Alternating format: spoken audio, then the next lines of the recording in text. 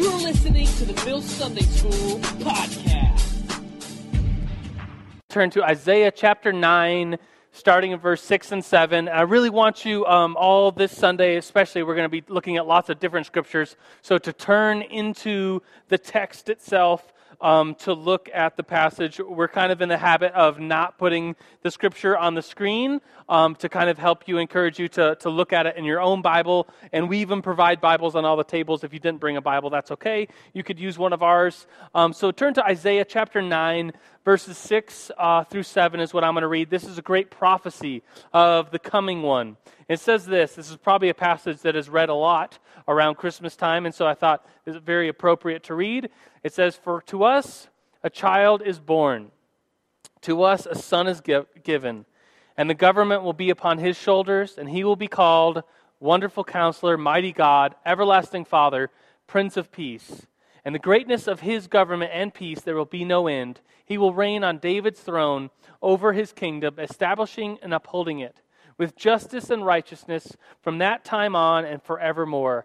The zeal of the Lord Almighty will accomplish this." And of course, Isaiah is written a long time before Jesus came. And we, as believers that Jesus was the Messiah, Jesus is the Christ, look at this passage and say, look, to us a child has been born. And we celebrate that. We read this passage during Advent and the Christmas time because we believe as Christians that this is talking about Jesus, who would set up a kingdom that we believe in, and that kingdom would have no end. And so let's pray today. Let's open in prayer. God, we do thank you. We love you. God, as we look at your story today of how you entered into this world, God, teach us, open our hearts, open our minds to you, to seeing something we haven't seen before, some bit of truth, some bit of encouragement for us individually today.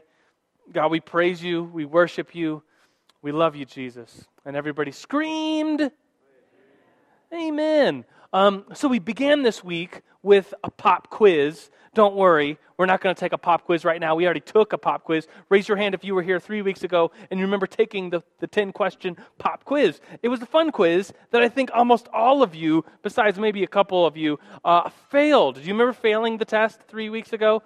And it was basically just 10 questions, and it was trying for you to separate the real Christmas, like what does the Bible really actually say, versus some of the folklore and the pop iconic imagery that we have. So some of the questions were like, how many wise men were there? And you all probably said 3, because that's what every Christmas play has, 3 wise men. But does the Bible actually say how many wise men there were? No. And so we don't really know. And so that was the answer. The Bible doesn't say. Although lots of you circled the answer 3. There were 3 wise men. Well, we just don't know. Another question was, what type of building was Jesus born in? What did you all want to say? Like a barn or something, right? Because that's the imagery, that's the nativity scene that you have under your Christmas tree. But the Bible really doesn't say what building or kind of building he was born in.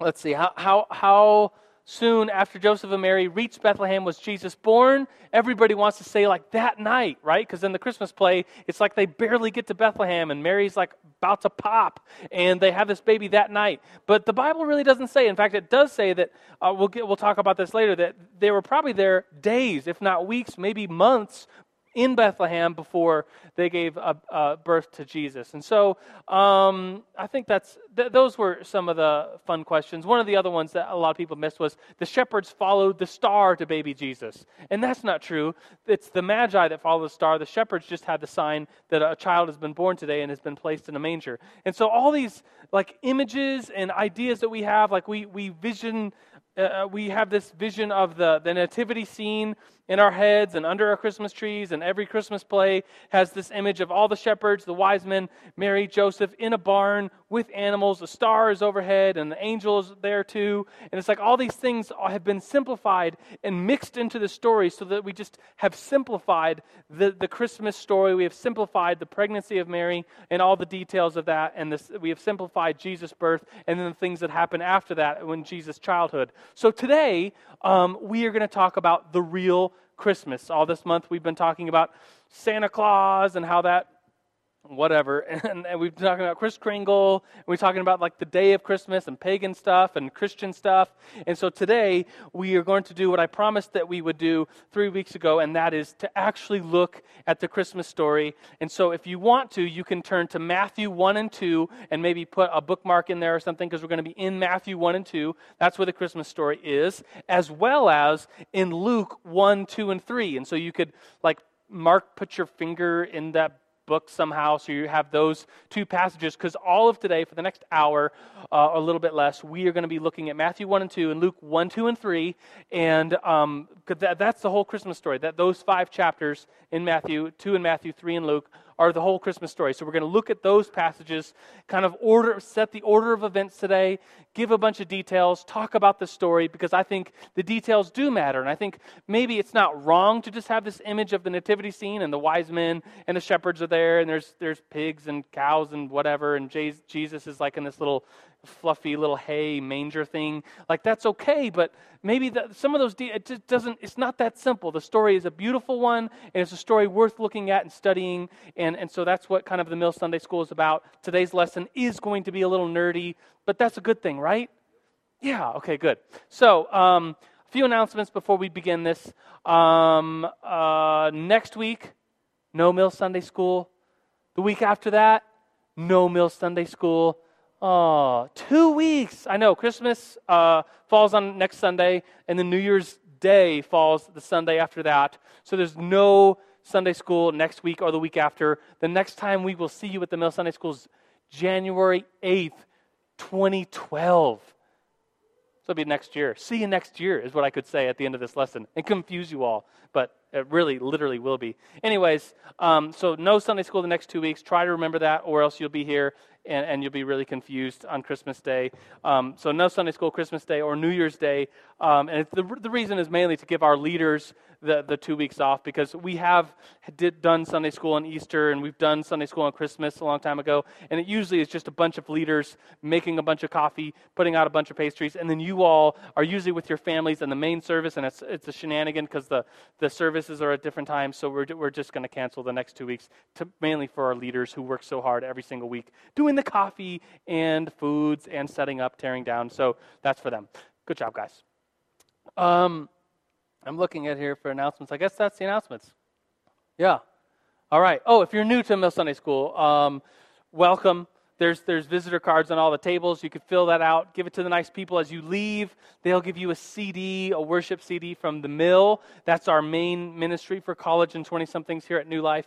That's every Friday. However, not the next 2 Fridays. You've kind of come, if you're here visiting for the first time, you've kind of come at a weird time in which, like, you're here today, but then we'll see you in 3 weeks. So just know that is the way it is because of the holidays. So let's get right down to it. I want to give you a discussion question, which we often do discussion questions in the Mill Sunday School. I think they're important. I think it gives you an opportunity to talk to the people around you, meet them, and talk about something serious. And so I want you to get into groups. If you're at a small table, you could just join a big table. If you're not at a table, you could just join one or turn to somebody around you. And what I basically want you to do is, can you fill in the details to the points of Jesus' birth story? So what I want you to do is, if you got some notes, and so we call them skillets, so on every table should be a skillet, or you were given one when you came in, there should be all these points. 1, 2, 3, 4, 5, 6, 7, 8, 9, 10. Is there 10 points up there? So we're going to go through all 10 of these points today. These are the points of the story of Jesus' birth, Mary's pregnancy into Jesus' birth. And so all I want you to do is and you can open up your Bibles and look. It's not a closed book, but I'm only giving you like 5 minutes. So if you really start getting into Scripture with your friends at your table or whatever, you'll probably run out of time. So as much as you can off the top of your head, think about the prequel to the story. Specifically, the prequel is the story of John the Baptist's parents, Zechariah and Elizabeth, and then like angelic visitations. Who gets those? And then Mary visits Elizabeth. Who's Elizabeth? Where does she go? Why does she go see her? What happens? Trip to Bethlehem. Can you say anything about that and why they have to go to Bethlehem? The birth. Can you tell me how many pounds, how many ounces Jesus weighed? Or what does the Bible actually say about the birth itself? The shepherds, who were they? What's the story about the shepherds? Jesus' circumcision. Do you know anything about that? The Magi. Maybe you know that there's not 3 of them. We don't know how many of them there are. But what's the story behind that? Just add some details. Because because we're going to look at all these things today. And then Egypt, why did they have to go to Egypt? And then why, basically the last one is they end up in Nazareth of Galilee. Why did they end up there? What we plan to do with this, the rest of the time that we have in Sunday school, is to go through all of these, looking at the scripture. Hopefully you'll leave here being able to separate biblical fact from the folklore and these iconic images that we have around Christmas time that may or may not have biblical fact at their basis. They might just be stories and legends that have crept into our story and kind of diluted it and kind of simplified the story. And so we're going to look at all the details today. We're going to go over tons of stuff. It's going to be the story of Mary and Joseph having baby Jesus, and then what they do with him as a child, i.e. the Egypt, flight to Egypt, coming back to Nazareth, etc. So we're going to look through a pretty huge section of Jesus' childhood and these 5 chapters, Matthew 1 and 2, and Luke 1, 2, and 3. And so let's begin with the story. And I think every story, maybe say it this way, if you are a mom and you've been pregnant or you are pregnant, then you have a story of your baby and your pregnancy. If you're a dad, then you know your wife's pregnancy and going through that process and having the child. I just think about Erica and little baby Jay. Look at him.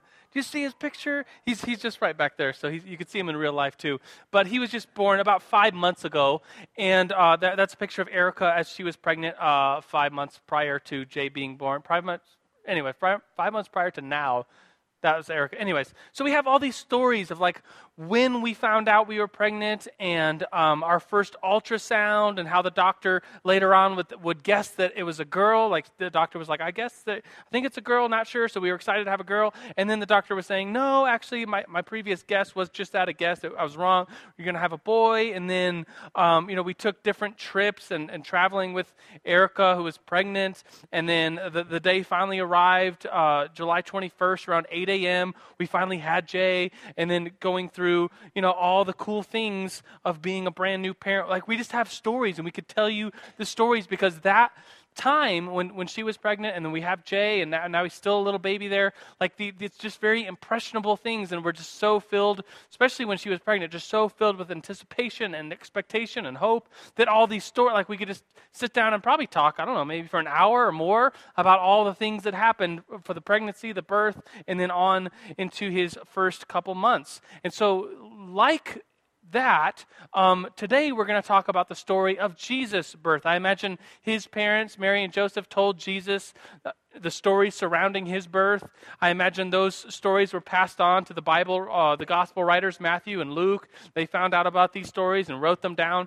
And they're pretty powerful stories. I mean, we do celebrate Christmas in this time with this expectation and this hope of looking back and saying, guess what? Our God actually came to this earth in the form of a human. He came into this world, how pretty much every human comes into the world, being born of a woman. And that's our story as believers, looking back and talking, sharing the story of how God entered into this world. So the story is an important one. It's fun to read. It's fun to think about, especially around this time of Christmas. And so let's get our facts straight. Let's separate Bible fact from fiction and folklore that has crept in. And so we begin with the prequel. This is in Luke only. The Gospel of Luke shares this big, long prequel to the story of Jesus' birth, whereas Matthew just gets right into the birth, and then Matthew has a few stories of after the birth when Jesus is a young child. But it begins with this guy named Zechariah, who will be John the Baptist's dad. So stick with me for a little bit. So John the Baptist's dad, who lives in Judea, that's southern Israel, goes into the temple. So he must have been some sort of priest, whether he was the high priest or whether he was just a regular priest, or I'm not sure. You could read it yourself, and the details are kind of lacking specifically.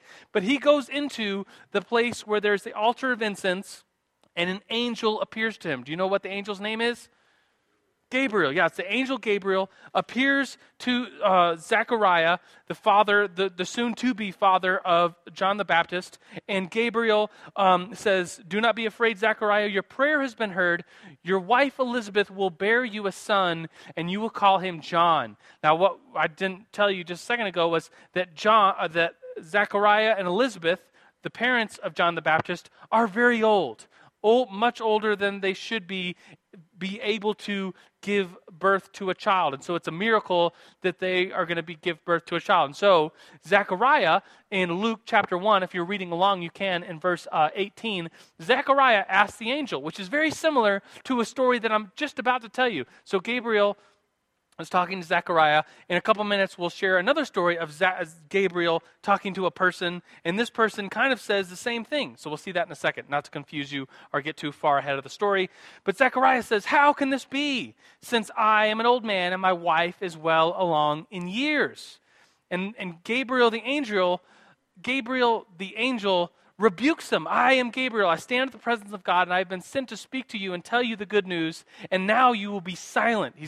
Gabriel is making Zechariah mute until this happens. And so that's his punishment for doubting or just for asking, how can this be? I'm an old man and my wife is an old woman. How can this be? Well, Gabriel kind of, I don't know if he freaks out. We don't know. I'm just adding in details because it's fun. But Gabriel freaks out and silences him, mutes him until the time in which John is born.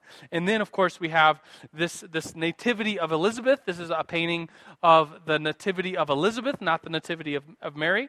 And so Elizabeth is with child, even though she is old and past the years of giving birth. And so that's the story. She's going to be born, have John, who will be called John the Baptist, in her belly. And so that's the prequel of this story. Are you with me so far?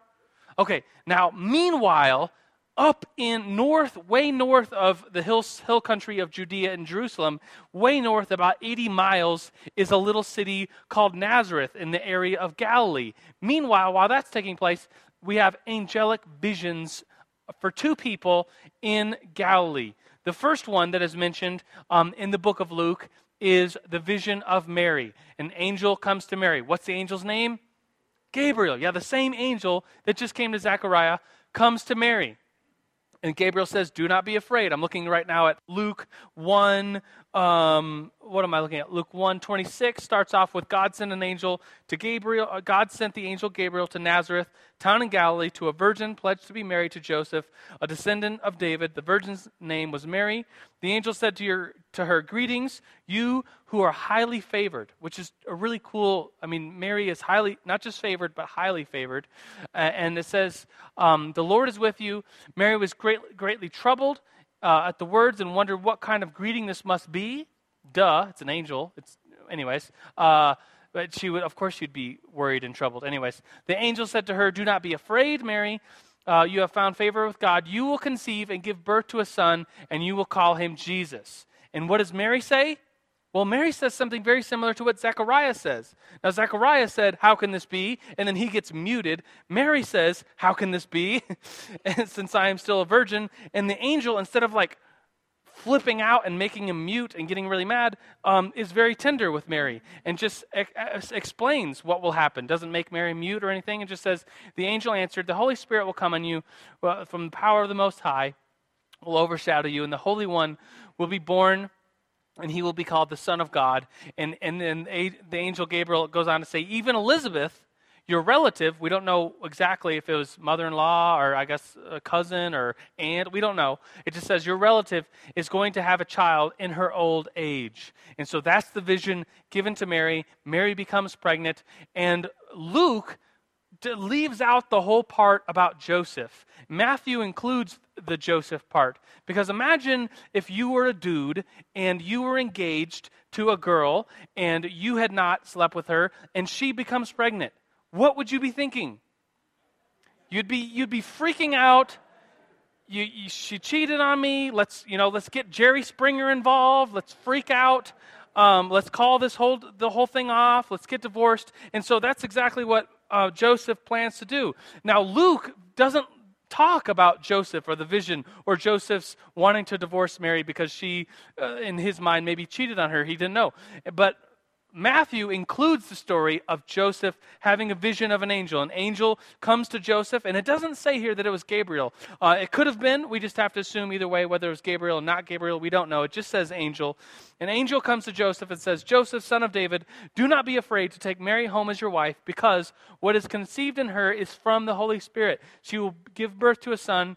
You are to call him Jesus, because he will save the people from their sins. That's Matthew 1:20, it looks like. And so that's the story of Joseph finding out that his soon-to-be wife, his pledged to be wife, is pregnant, and not by him. An angel tells him what's going on, and he decides to not divorce her, and so goes that story, and that we all kind of know so well. But that story is in Matthew, not in Luke. And so, continuing on with the story, Mary visits Elizabeth. Now, why does Mary go to visit Elizabeth? Well, the angel in Gabriel told Mary that she's going to be pregnant, even though she's a virgin, and then says, even your relative Elizabeth is going to give birth to a child in her old age. So I just imagine yourself being Mary, thinking, okay, maybe she took sixth grade health class, so she knew enough about how babies are born and what's supposed to happen.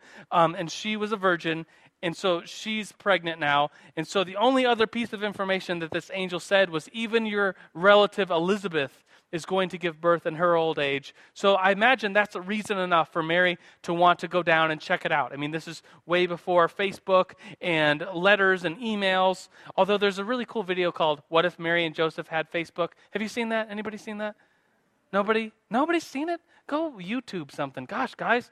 Anyways, it's cute. Anyways, so Mary wants to go check this miracle out, that her old relative Elizabeth is pregnant. So Mary makes this journey. It's about an 80-mile journey from the north. If you could see this map, I know that it's really small and it's hard to read, but she goes all the way from Galilee, Nazareth, which is a city of this, I guess, province, if that's the right way to say it, in Galilee, all the way down 80 miles-ish south to the hill country of Judea. And Judea is Jerusalem, and next to Jerusalem, about 6 miles south, is Bethlehem. So Mary goes all the way down there to visit her relative Elizabeth. Does she go alone? I don't know. Was Joseph there with her? I don't know. Was she traveling in a caravan? I don't know. It doesn't really say. It just says Mary went down to see her, this 80-mile journey. And it says in Luke that when they see each other, Elizabeth cries out in a loud voice, "Blessed are you among women." This is Luke 1:42-ish.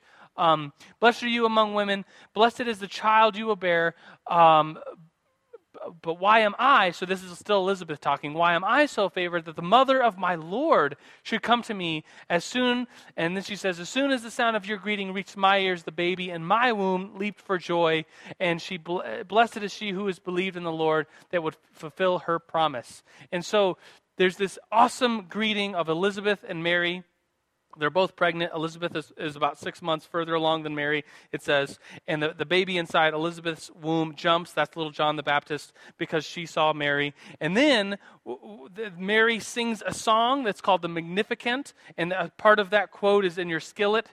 The quote of the day is basically, it says, "Glory be to God." And that Magnificat is a Latin phrase that means glory. And so it's often called Mary's song.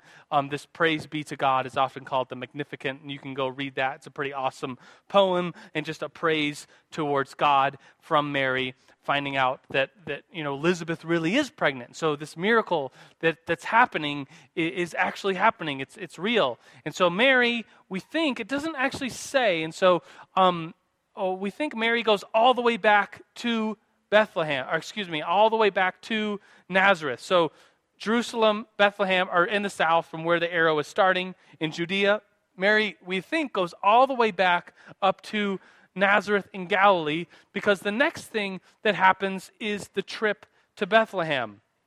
Now, there's some people that think that, well, maybe Mary, when she went to meet Elizabeth, stayed there, and it was just Joseph who went alone to Bethlehem, and he picked up Mary on the way to Bethlehem from Jerusalem, because that distance is only 6 miles. I don't know if you've ever heard that or try to fill in all these blanks, but that's what some people think, because the story usually starts out in Luke 2. If you've ever heard like the Christmas passage being read, most people will flip right open to Luke chapter 2, starting in verse 1. It says, in the days of Caesar Augustus, he issued a decree that a census would be taken of the entire Roman world. And then it goes on to say, so Joseph had to go to his town in Bethlehem, that's where he was from, the town of David, because he belonged to the house and the line of David. And he went there to register with Mary, who was pledged to be married with him. And so they, maybe, or maybe just Joseph goes down. We don't really know. I mean, some of these details are like, which kind of really confuses us because, we have this image of this, I don't know if you could see this image. I know it's light in here, and it's hard to see the slide sometimes. But this is Mary and Joseph, and of course, Mary's riding a donkey. Joseph is walking. There's a big star, which is like, wait, that's a different part of the story. So it's kind of like this iconic image that we have of Mary and Joseph, and of course, a donkey gets thrown into the story, heading down from Nazareth, this 80-mile journey all the way south of Jerusalem to Bethlehem. But we don't actually know if it happened like that because Mary was potentially already down there visiting Elizabeth, which is kind of weird. Did anybody know that? Is this news to you? It's just kind of interesting. And so how this story goes, all of its details are yet to be filled in, I guess. But Mary and Joseph, they make their way to Bethlehem. What's confusing about this picture that is probably on like billions of Christmas cards is that the Star of Bethlehem is there. It's like, well, no, that's confusing because the Star of Bethlehem happens much later. We'll get to that part. So don't be confused. So where are we at? Mary and Joseph, they do make their way to Bethlehem, and we should now start talking about the birth of Jesus. Many Christmas plays and pageants seem to have this detail that Mary and Joseph just barely make it to to Bethlehem, and they have the baby that night. But the Bible actually says in Luke 2, so it was while they were there. So they arrived in Bethlehem. While they were there, the days were completed for her to be delivered. And so it's like, wait. So they were there for days in Bethlehem. So this whole idea of like trying to find a hotel room and they're running around, there's no room at the inn, like that's just kind of all made up folklore that enters into the story. What really happened is they made it to Bethlehem. They were there for at least several days, if not weeks, maybe months. We don't know for sure, but they were there. It wasn't this big rush. And they would end up staying there for years, by the way. They end up staying in Bethlehem for years, as we will come to find out in this story. So they get there, the time arrives for Jesus to be born, and all it says in Luke chapter 2 is, while they were there, the time came for the baby to be born. This is Luke 2:7. She gave birth to her firstborn son. She wrapped him in clothes and placed him in a manger because there was no room in the guest room available for them. And so I think the King James says there was no room in the inn, which gives us this idea that, they were looking for a hotel room or something. It's like, no, that's just kind of our modern interpretation of the events.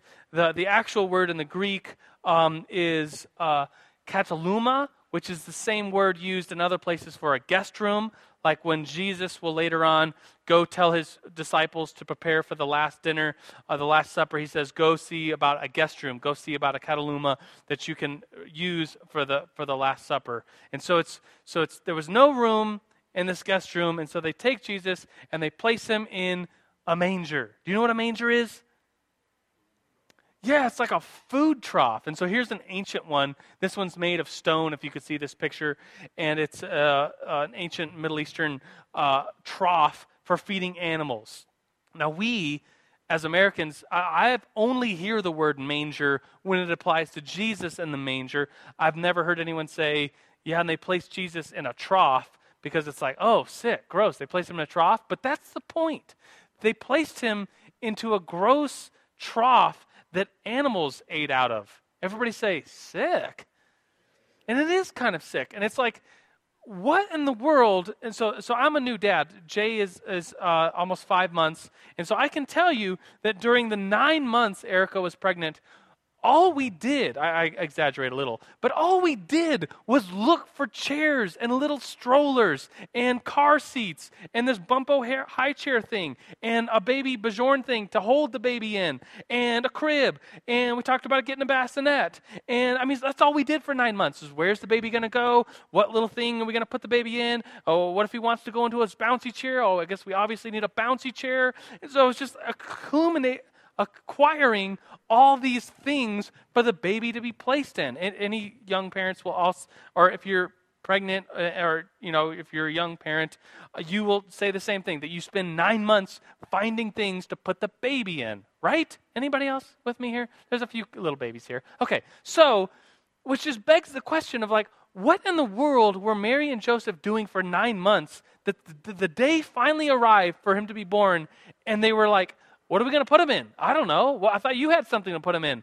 Well, let's just use this makeshift manger, wash it off first, hopefully, and put him in that. And so in thinking about this, I'm kind of maybe just reading into the story a little bit as a new parent, but I just imagine Mary and Joseph maybe being ashamed that maybe Joseph is like, what's Joseph's job? What does he do? He was a carpenter. Why in the world? 9 months, man. You would think you could make something other than a trough to put this baby in, right? I'm not even a carpenter, but I know where Home Depot is. I could find some screws, and whatever. I could put something together, which just really kind of, I just imagine. So here's me just kind of reading into the story a little bit and kind of having fun with it and thinking about it. But I think as I was preparing for this message as a new parent, I just thought, how much shame and maybe embarrassment did Mary and Joseph have when, maybe the fact that they didn't have anything to place Jesus in was the fact that they were so poor that maybe they just made this 80-mile journey from Nazareth and didn't have, space or anything to carry anything with them, and they didn't have the money to go out and buy a bassinet or something you're actually supposed to place the baby in. And so maybe there was shame.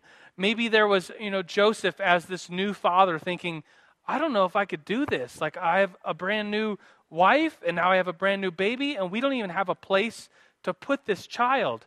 And I just imagine embarrassment and just thinking, how are we supposed to do this? All these angelic visitations. This is supposed to be God. This is supposed to be awesome. And here we are struggling. We don't even have a place to set this baby in, and which is a part of, so imagine that, having these thoughts, if you're a young man or a young woman in here, having those thoughts of, yeah, we have this child and we're not ready, we're so poor we don't even have a place to put this baby in.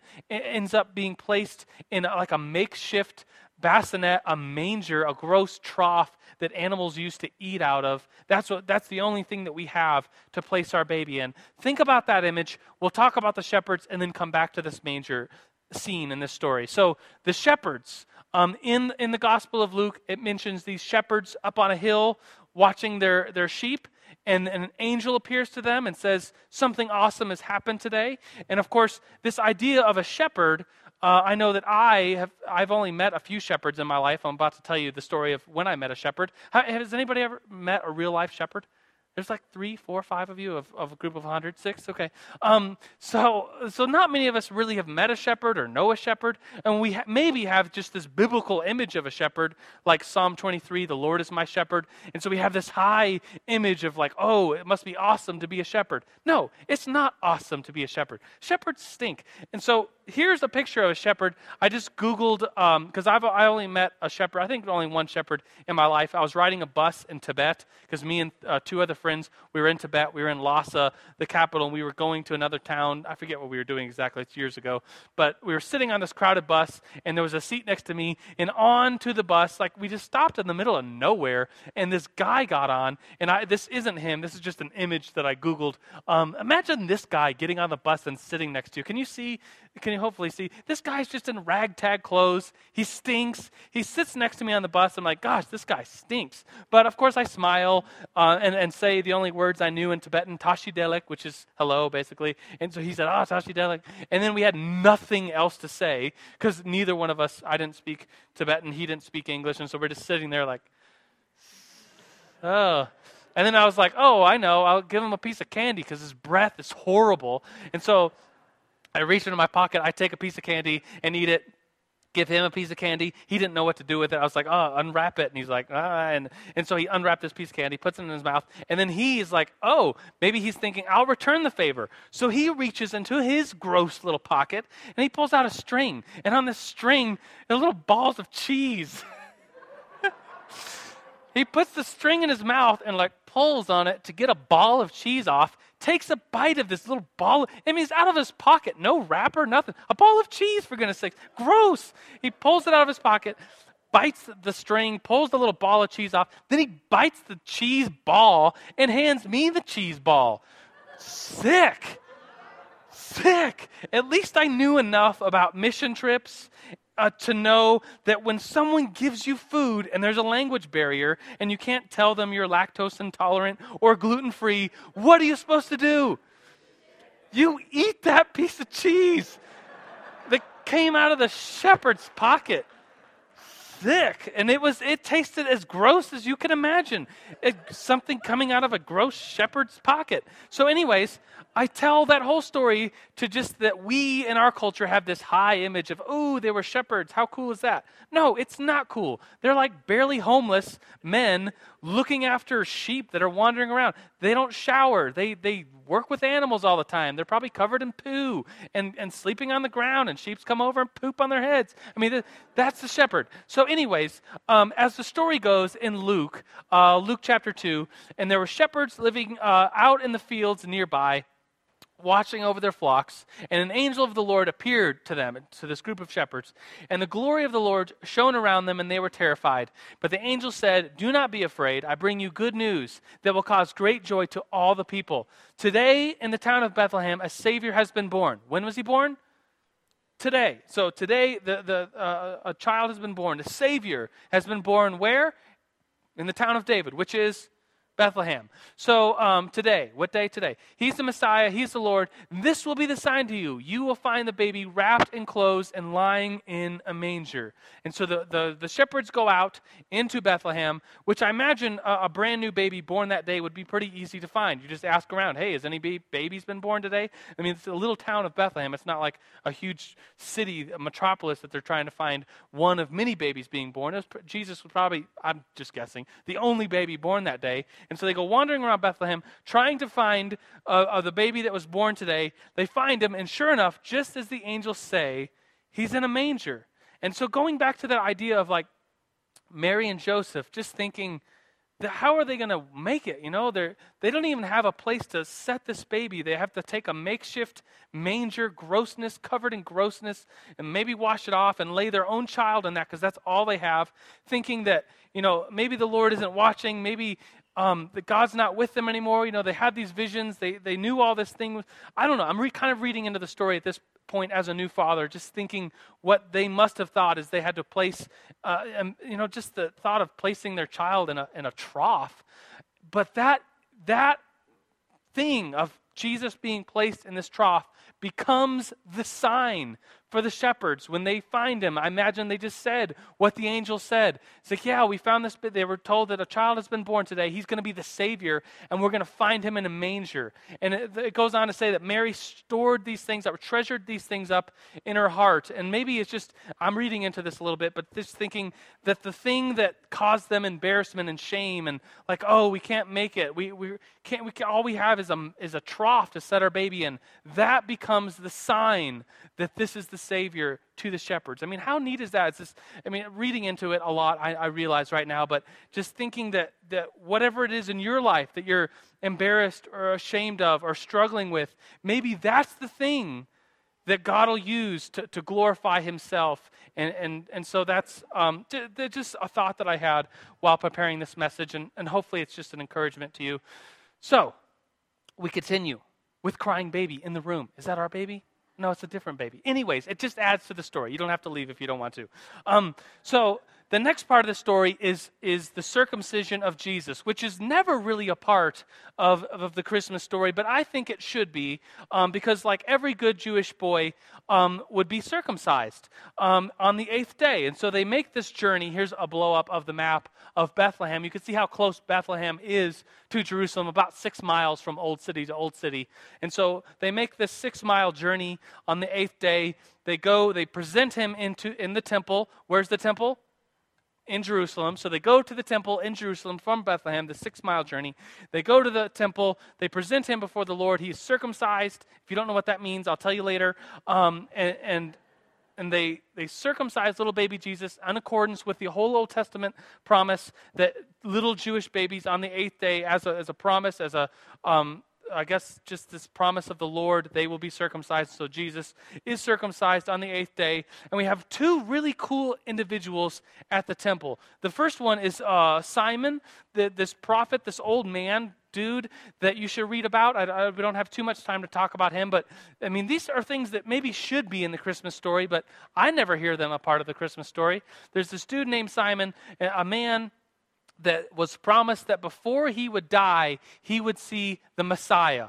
The Hebrew word, the Greek word, Christ. He would see the English word, the anointed one come, the one that's been promised. And so Simon sees Jesus and is overwhelmed. Another character at the temple is Anna, the prophetess, this really old woman who's a widow. It says all she does is fast and pray all day long in the temple. And she praises God and spoke to all the people waiting for the redemption of Israel when she sees Jesus. So here's this, the simple act of circumcision that was very normal at the time. Everyone brings their young male children on the 8th day to the temple to present to the Lord, to get circumcised on account of the promise in the Old Testament. And these two people are there. Simon and Anna, the prophetess, and the prophet are there, and they just give joy to God upon seeing baby Jesus, which just adds to the story, I'm sure, that this must be really who the angel said Jesus is, that this whole virgin birth thing, it's real, it's awesome. And so from there, we have the story of the Magi, which is maybe the Magi are always a part of the Christmas story. So I don't know why the circumcision story doesn't get to be a part of the Christmas story, but it isn't for whatever reason, according to our folk legends. But here's the Magi, and don't you always picture the Magi just like this? 3 of them.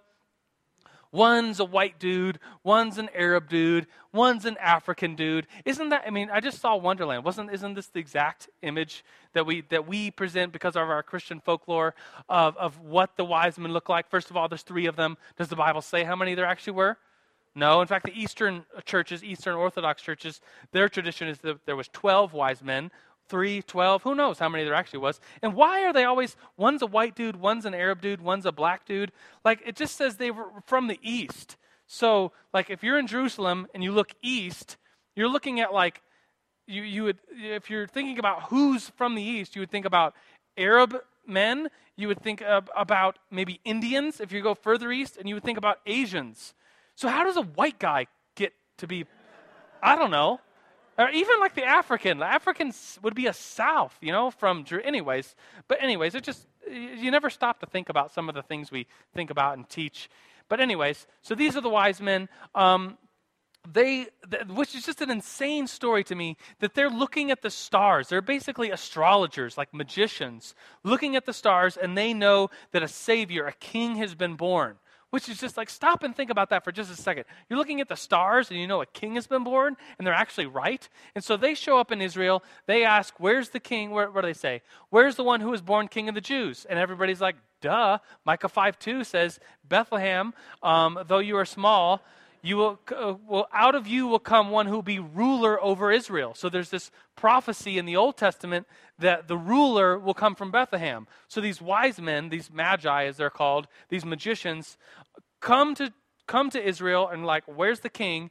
And they say, oh, the king is prophesied to be born in Bethlehem. So they head down to Bethlehem, which is just the continuation of the story. And then we have the Bethlehem star. So it's not the shepherds that follow the star. It's not Mary and Joseph that follow the star. It's the Magi years later, because when they find Jesus, it says the Greek word is padion, which is a word for toddler. So this isn't like, Jesus still isn't in the manger at this point, I imagine. I imagine he outgrew that thing, and he's a toddler potentially running around, because that's what the difference between an infant and a toddler is, the running around. So it's years later, Mary and Joseph are still in Bethlehem, and these dudes that are astrologers follow a moving star. I mean, how cool is this? They follow a star which moves and stops over the place where Jesus is found. And so they go in, they see Mary, they give him gifts of frankincense, incense, and myrrh, these tree saps and this gold, these very expensive things. They give it to Jesus.